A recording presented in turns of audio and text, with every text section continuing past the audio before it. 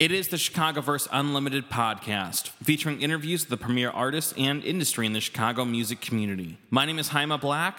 I host this podcast at dynastypodcast.com. This week, Jesse Valenciana and John Carruthers of ManBQue. Here's how that sounds. Jaime Black for Dynasty Podcast, and I am here with Jesse Valenciana and John Carruthers from ManBQue. Long overdue getting them on Dynasty Podcast. How are you gentlemen doing tonight? Fantastic. I'm no longer hungry. It's good. I'm full. I've got a beard and an old style. Good night. Yeah, man, we all just totally chowed down here at Three Aces. We got a bunch of good food, and we've been talking about food. We've been eating food. We've been looking at this cookbook full of food. We're here to talk about the new ManBQue cookbook. ManBQue, meat, beer, rock and roll, 120 essential recipes for the modern man. First of all, man, when did this book come out? I know it's like only a couple weeks old now, right? April 22nd. Yes. Yeah. So it's only been a couple weeks. What's the response been like to having this cookbook out that you guys produced and presented and put out into the world, that you birthed? It's been great. We're on our third pressing. Yeah, the third printing. I mean, we went from being just two regular guys to Publishers Weekly asked us, hey, what beer would you bring to a summer barbecue? Like, you know, we're in these big publications. People say, hey, you're the ManBQue guys. And we're like, no, we're just regular guys, but I guess you could buy our book. Yeah. I'd rather they buy me a beer and then buy my book, but that's fine. Well, let's give people some background about what ManBQue is, because I know that you cover it a bit in the book. You've got a whole introductory section at the start of the cookbook, but not everybody knows. So let's kind of bring people up to speed. ManBQue, what is it? How did it start? Kind of like, how does it exist now? And what's the purpose? So ManBQue, we still are. We're a grilling club, you know, an urban grilling club, and I say it was born out of necessity. Everybody was kind of growing up, moving on with their lives, and that meant leaving Chicago. You know, there was a big divide that was growing, and it was our way to all day. Yeah, and it was a way to get together once a month to just joke around and be yourself. And we added grilling and drinking beer and listening to music. And, 7 years ago when we started, it was frozen burger patties, bad hot dogs, and cheap beer. And now we've taken it up a few notches. Yeah, I mean, it used to be that it was your hungover buddy, his warm six-pack of MGD, and, whatever he could burn on the grill. I mean, now we've still got our hungover buddies coming, but some of our hungover buddies are chefs at restaurants around the city, or they're fantastic home cooks, and, there's space for everybody, whether you know how to cook or not. You can come to ManBQue, you can find something, whether it's the music, meeting new people, drinking some beer. You can find something for you no matter what your strength is. And that's a great thing, too. Like a lot of guys who have never come out to a ManBQue event, they're almost intimidated, because they're not the best cooks. Because of the blood cult aspects. Yeah, well, we don't talk about that. That's not public. Sacrifices are intimidating initially. But once you get into it, you learn the chant. You know how to separate Pan from Dagon in the Pantheon. It's all good. Right. And those cloaks aren't cheap either. Well, guys, anything for dessert or anything this evening? I think we're good. I think we're good for right now. You called it. Doing okay? I'm good right now. He hates us. He's just like, I'm going to wait for the perfect moment to ruin their flow. God damn him. I got to do my pagan gods thing. It sounded pretty good. But no, the cool thing is, like, our growth has been, we were the ones looking out for having people give us feedback as far as food, and now people are coming to us, asking us for feedback on their food, which is pretty freaking awesome, That's bizarre. When you're judging, I mean, when it's me and Jesse judging the food of someone who's worked at Longman and Eagle or has worked at Moto, it's like, do we really have the qualifications to do this? But you know what? You don't really get to where we are by not having a shitload of hubris. Yeah. And it's, we were just talking about this earlier, how people have tried to label us chefs, and we're not chefs. I think we just have, the balls to say, we know good food, Well, we were kind of talking before the mic was on about how we're living in an era of 20 years ago, let's say, if you wanted to be a music critic, you had to get picked up by the Trib or the Sun-Times. Yeah, you had to have credentials, you had to go to journalism school, you had to do these things. Now we live in this age, and it's pretty great, where you can go do an online radio show for 9 years and be like, we're a podcast. It's a thing. You can become experts in the grilling and culinary fields and be ManBQue. You can go do what you want to do now, and you don't have to get permission from the gatekeepers. You don't have to get a job at a Let Us Entertain You restaurant, a major market radio station. You can go do it yourself. How much has that fueled kind of the whole ManBQue operation, just being able to not have to wait for permission and just go put this out into the world and create it?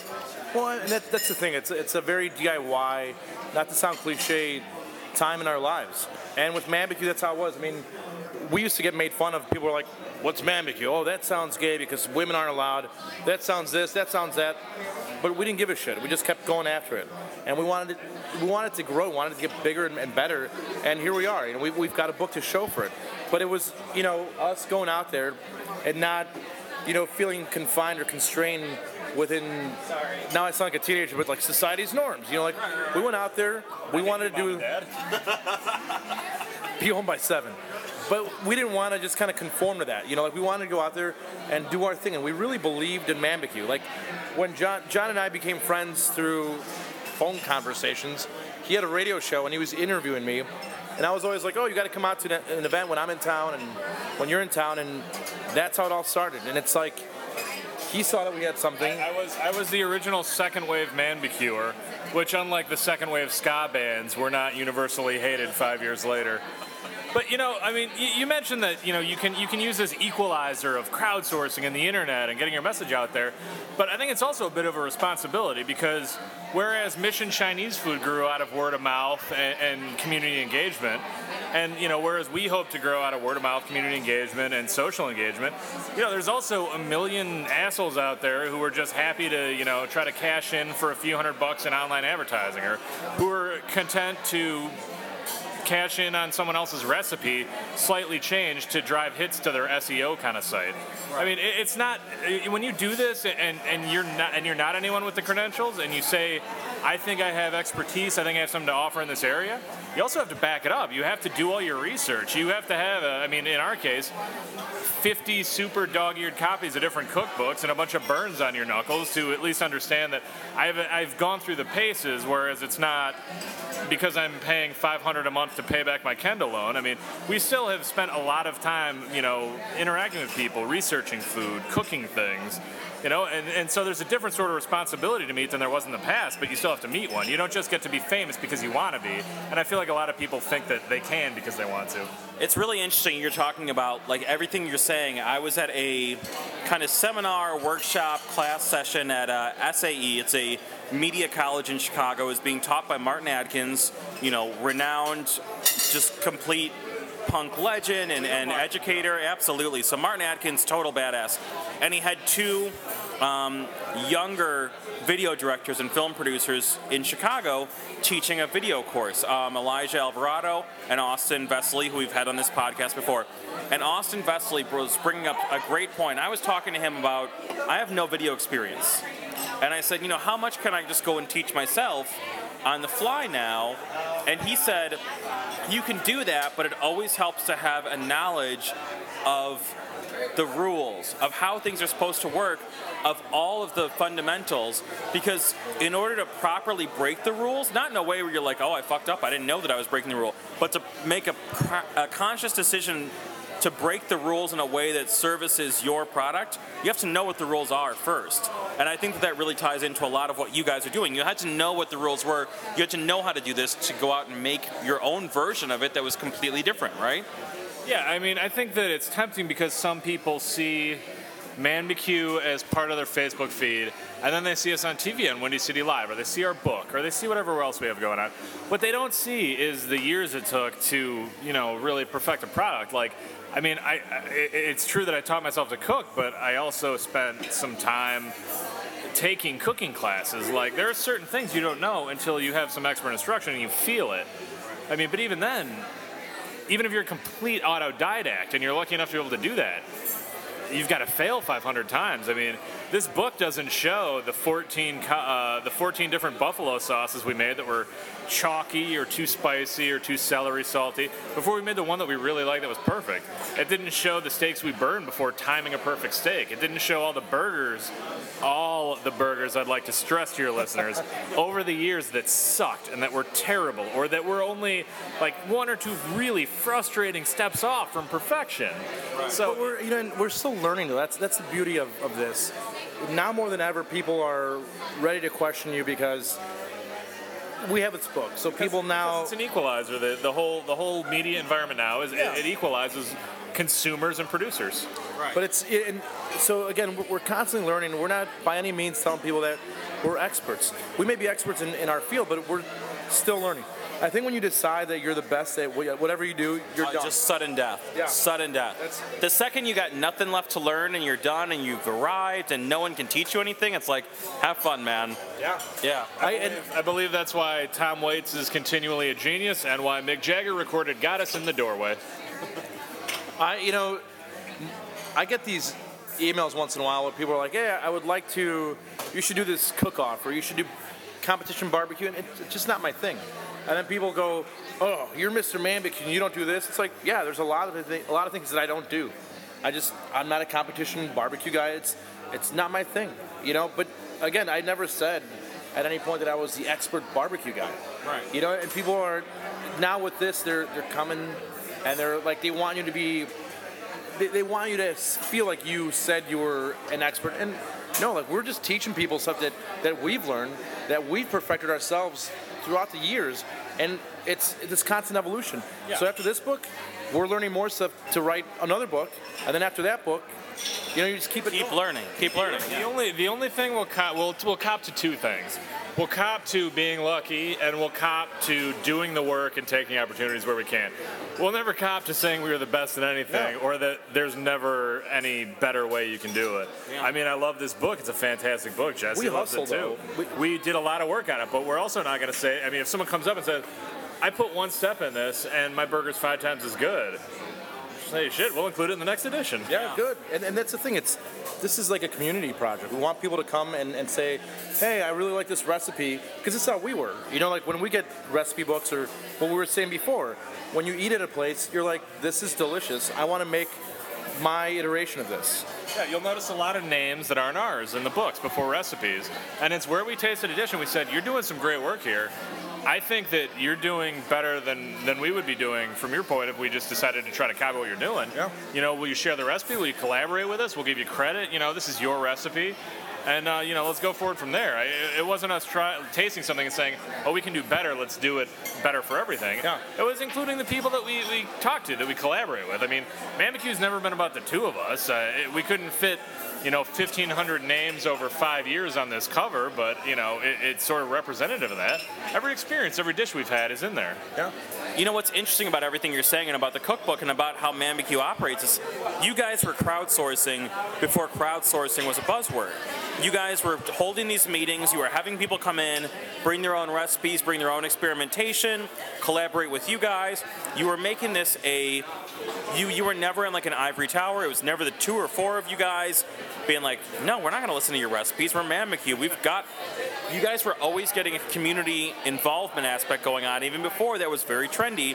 And now you've got all these chapters. And how important is the crowdsourcing? And now there's a buzzy word for it. There's a fast company type word for it. But how important has that been to the growth and ethos of ManBQue? Well, the thing that we did was we built a platform for these recipes to show up. And, at our event still, we make it so it's not intimidating to come out to an event. And doesn't cost you anything. It's free. It's almost like a networking event without that shitty name tag and that like very stiff kind of like, all right, you've got 5 seconds to sell me. The Heineken wrapped in a napkin. We outlaw that too. The sweaty Heineken. No, but if we knew there was a buzzword for it, we probably never would have done it. I think you guys were doing it before that arrived. Yeah. We're in the unique class of people who were just ass lucky to stumble upon the right. We made plenty of mistakes, but bringing people together like this was one of the right things that we did from the start, and it's something that continues to drive the growth. It's something that we still think is really super cool. At the end of the day, take the book away, take everything away, we still have these meetings once a month, and we're still doing the same thing that we started doing 7 years ago. The food's better, the beer is better, we've got better selection, but again, it goes back down to that primal grilling, attitude that we took on. We're the most inclusive, exclusive organization out there. Yeah. We want people to come out and not feel intimidated. Like, come out and be yourself. Yeah. You're meeting new friends. Some recipes fail miserably, but we will never tell you you suck. I will tell you it needed more salt, maybe less soy sauce, maybe this or that. And it's completely... It sucks, and sometimes they have sucked. There's been really terrible recipes, but it's like, hey, all you have to do is either not overcook it or do this. There's always room for improvement, and with us too. If someone cares enough to cook, then they care enough to, try to improve the next time. Yeah. But I mean, even as far as the crowdsourcing, to get back to that, I mean, you look at the diversity of the crowd, the kind of people. Like, I have friends, Jesse has friends, everyone at ManBQue has friends that they never would have met otherwise in this city. I mean, this is a big city with a lot of different sort of social pipelines. Your listeners can't see this, but Jesse, with his two tattoo arm sleeves and his brewery t-shirt, is sitting next to me, fresh off my financial job downtown, looking like God's own yuppie. Like, this is the kind of group... This is a buddy comedy. Yeah, it is. This is... Start a grilling club. ManBQue is 64 simultaneous buddy comedies every single meeting. I mean, and it's this controlled chaos. It's like you just threw a bunch of things into a hopper, and you threw all these Chicago note cards into like you're trying to write a bad novel about Chicago. Take all your stereotypes, throw them in a dryer, and pick out 10 cards, and that's what it's going to be like.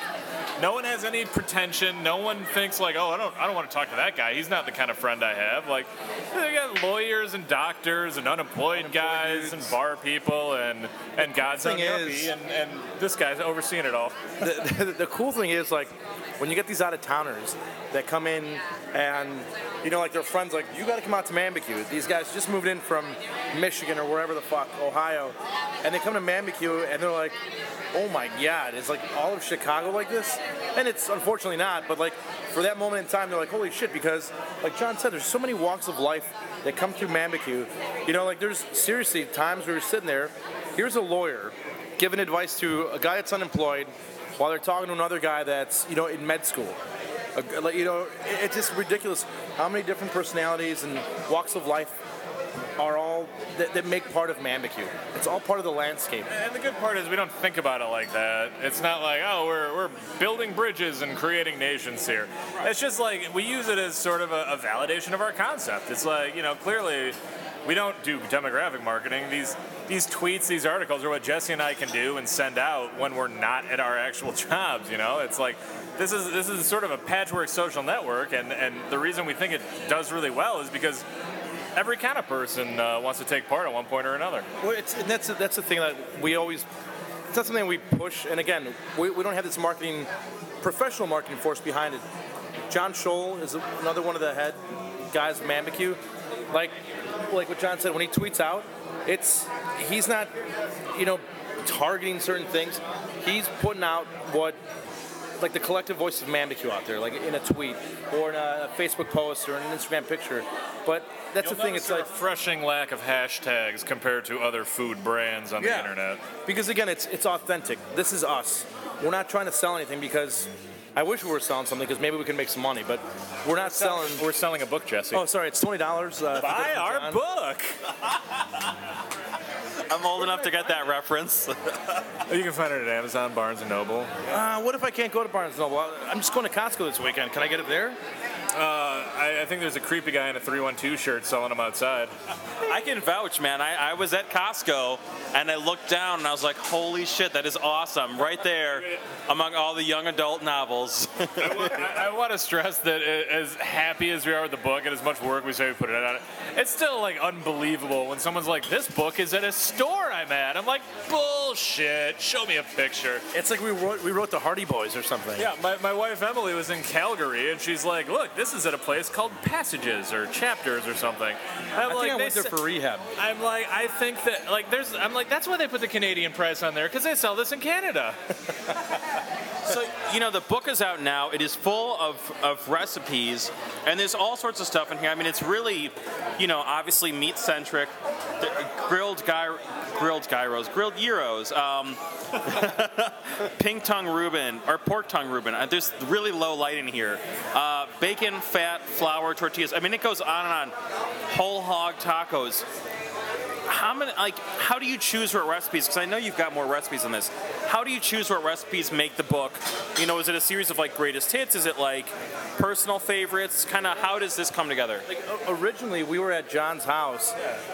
We had talked about the book, and we're like, all right, let's put all the recipes on note cards.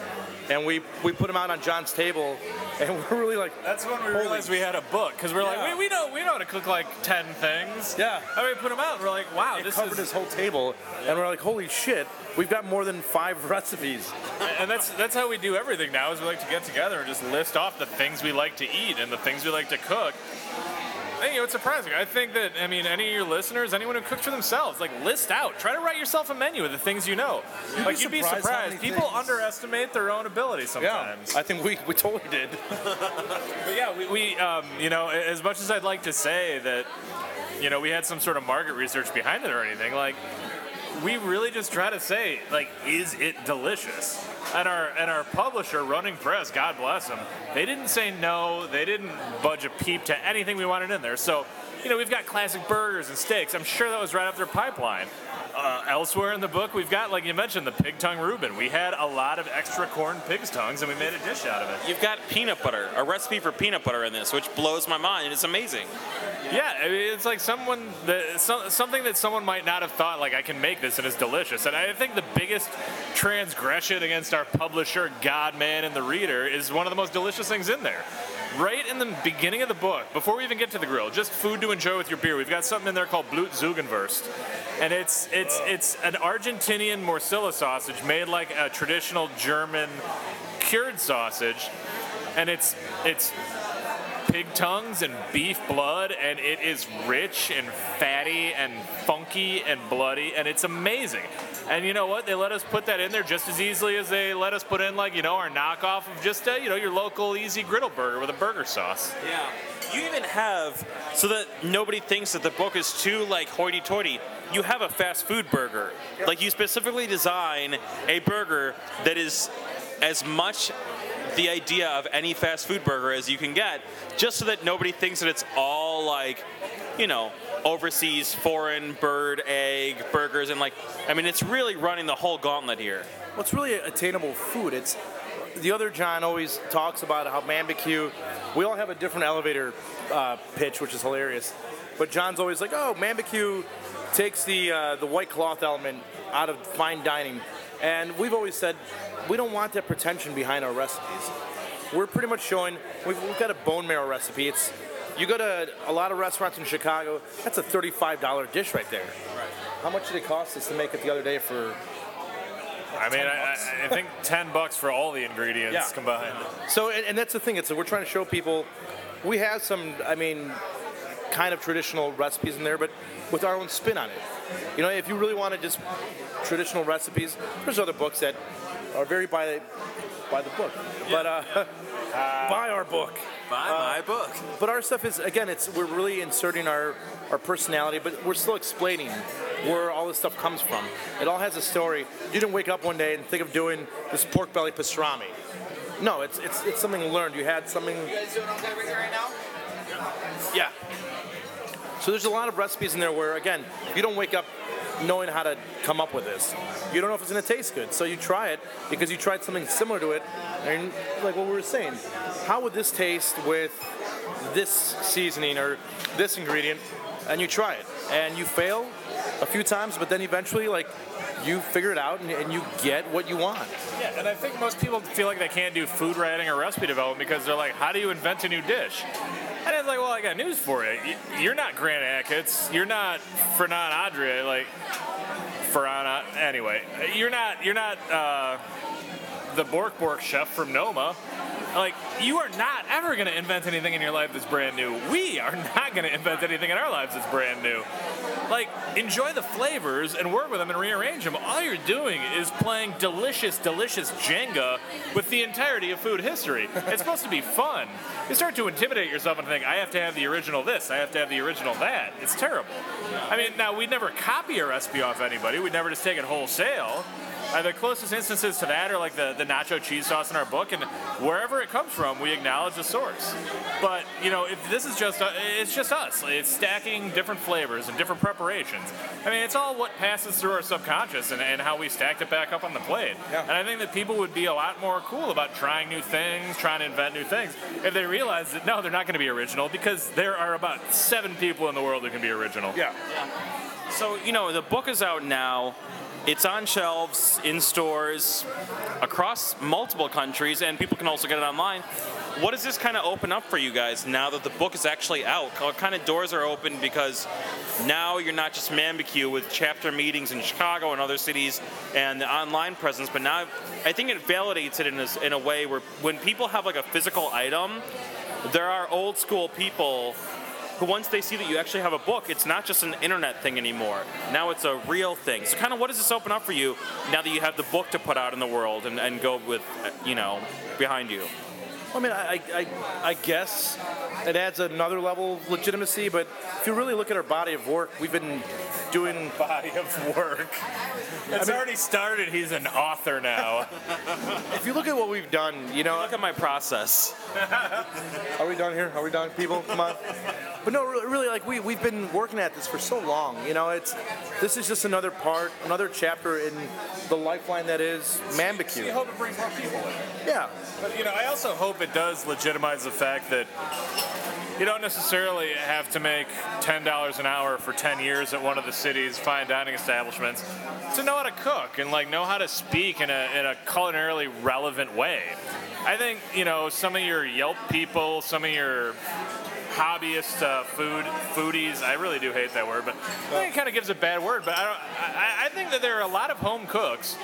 You know, they got to make a living, they got their own thing, but, like, they're really good at cooking. I don't think they get the recognition they deserve. I think we try to bring the home cook who's not your unbearable Yelp douchebag, but who's also not the guy who can sacrifice his time and family life to a line job, you know, and say, like, these guys have a culinary viewpoint. They got things they like. They can cook, you know. It's a bit of a gap bridging kind of thing between greater foodie culture and proper restaurant culture, I think. No, agreed. And, you know, again, one of the things that we want to do, too, is, like, we're paying homage to some of our favorite cooks and chefs in Chicago and giving people credit where credit's due. Like, even with, like, our website, one angle we always took was we're never going to slam anybody publicly. We know how much work it takes. Even if you have the worst, quote-unquote, worst restaurant in Chicago, it took you a long time, a lot of money, and work.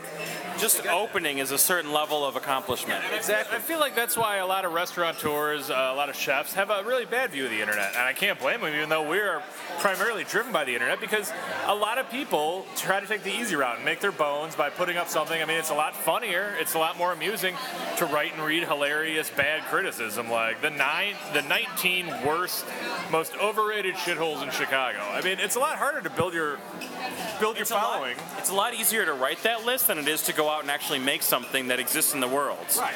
Or to even tell people that to their face. I mean, if I didn't like something, if I didn't think it was good, I would at least have the temerity to tell it to somebody. But what we try to do is highlight the great. I mean, there are enough people who are disagreeable on the internet. We don't need to be. It's called Yelp. It's called Yelp and Twitter. And and the book is essentially like the opposite of Yelp. You know, it's like instead of us sitting there slamming a restaurant because the waiter smirked at you wrong, you know, we're there and just giving recipes and our story behind these recipes. Instead of being negative about someone else and not doing anything that's going to get anywhere, we're doing something for ourselves because somebody else inspired us. Whether it's a bad restaurant or a great recipe, like, it's still inspiration for us to come up with our recipes. Yeah, there's a main binary between people who get interested in food, like hardcore, you know, to where they want to read about it in their spare time. They want to think about it all the time. And some people, they learn enough to want to try to assert that authority and belittle other people. It happens with music people. It happens with film critic people. Oh my gosh, dude! I always say every year when they announce the festivals, when the festival lineups for Lollapalooza or whatever it is, Riot Fest this year is incredible. And I saw on their Instagram they were like putting up images, in support of the new Riot Fest lineups, and one of the like comments was just something like, "Oh, so disappointing." And I always say to these people, my statement and I put this online, I always say, listen, man, no one's stopping you from making your own festival. All you got to do is go raise the funds and get the licenses and the permits and book 120 bands and get the security and the hospitality and the medical staff and and I list all the things and I'm like, but no one's stopping you from doing that if you can do it better. Yeah. Yes. No one wants to do the work. They just want to complain about other people who are doing it. Yeah, and I think part of why we're so hopeful is because we built a base that's not that. So like I said, there's a binary. They want to grow up, and get a knowledge base to a point, and then use it as a bludgeon against things they don't think are right. And then there's another half, I swear to God I think it's half, just because, maybe it's just a Chicago thing, but half those people, they want to get the food expertise, or, music, film, whatever, but in our case, they want to get the food expertise, and they want to use it to build, to create, to interact with other people, to do something like joyful. And that's the half of Chicago that we see every month. That's the half of Chicago that comes out to our events and joins us and helps us become better cooks, better people, a better brand. And that's the reason why we have a book, not because we decided that we liked one burger a whole lot less than the mean. You know what you literally just described? It's fucking Peter Parker, man. You literally just described, with great power comes great responsibility. That is literally the soul of what you just said. Well, there's a reason that... Which is a great way to live your life. There's a reason that once all us 90s kids grew up, Spider-Man became the most popular character, and Image Comics almost went into bankruptcy. No one wants the cooking Spawn. They want the cooking Spider-Man. Oh, jeez. That goes over my head. I was never a comic book guy. The book is out now. How can people find out more about ManBQue, connect with you guys, maybe become part of a chapter, or come to an event, or maybe bring their own recipe that they have been in love with for 5 years that they would love to share with other like-minded, creative, passionate people in Chicago or wherever? First thing, go to the website, ManBQue.com. We're very active on social media. Instagram, we're at ManBQue. Facebook, we're at ManBQue. Yeah, we're look up ManBQue, you'll find us, and everybody's always welcome to come out. Like I said, we want as many different people to come out to ManBQue and experience ManBQue and judge for themselves, and I sound like a car salesman here. No. You listener. You listening right now in your stupid Toyota Prius. If you like food and this sounds interesting to you, get us at ManBQue on Twitter or Instagram. Send an email to info@ManBQue. You can come. There's literally nothing holding you back. There's nothing that you have to do except bring a little bit to throw on the grill and bring a beer. No money, no anything. Me and Jesse will greet you personally. Come out to ManBQue. Get out of your stupid Prius. And let them know Dynasty Podcast sent you. Absolutely, man. The book is called ManBQue, Meat, Beer, Rock and Roll, 120 Essential Recipes for the Modern Man. I would imagine if you just Google ManBQue, Amazon, the book's going to be the first result, man. This is awesome. Jesse and John, thank you guys so much for taking the time to really just dish. We could do this all day, I feel like, but this is great, man. We're definitely going to make this happen again. Not the last ManBQue interview we're going to do on Dynasty Podcast, man. And really, congrats on the growth, the book, the community, everything you guys have accomplished, man. It's really great to see. Thank you, man. Honestly, I really appreciate this. I love what you're doing. I love that we're finally doing this. That we've talked about for freaking ever. So this is great, man. I'm just happy that John and I can represent Chicago the way I think we're doing, and yeah, we're just gonna. What's the line in Boogie Nights? I'm just gonna keep on rocking when he wins the porno award. Didn't most of those people die or have serious drug problems? Well, come on, John. Is the glass half full?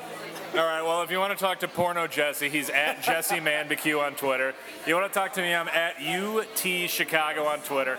Hit us up at ManBQue. We will be happy to talk to you. Thank you for having us on. This has been the Chicagoverse Unlimited podcast. Thanks to Jesse Valenciana and John Carruthers from ManBQue for being on the show this week. You can find more Dynasty podcasts at dynastypodcast.com. For the Dynamic Dynasty, my name is Jaime Black, Dynasty Descend.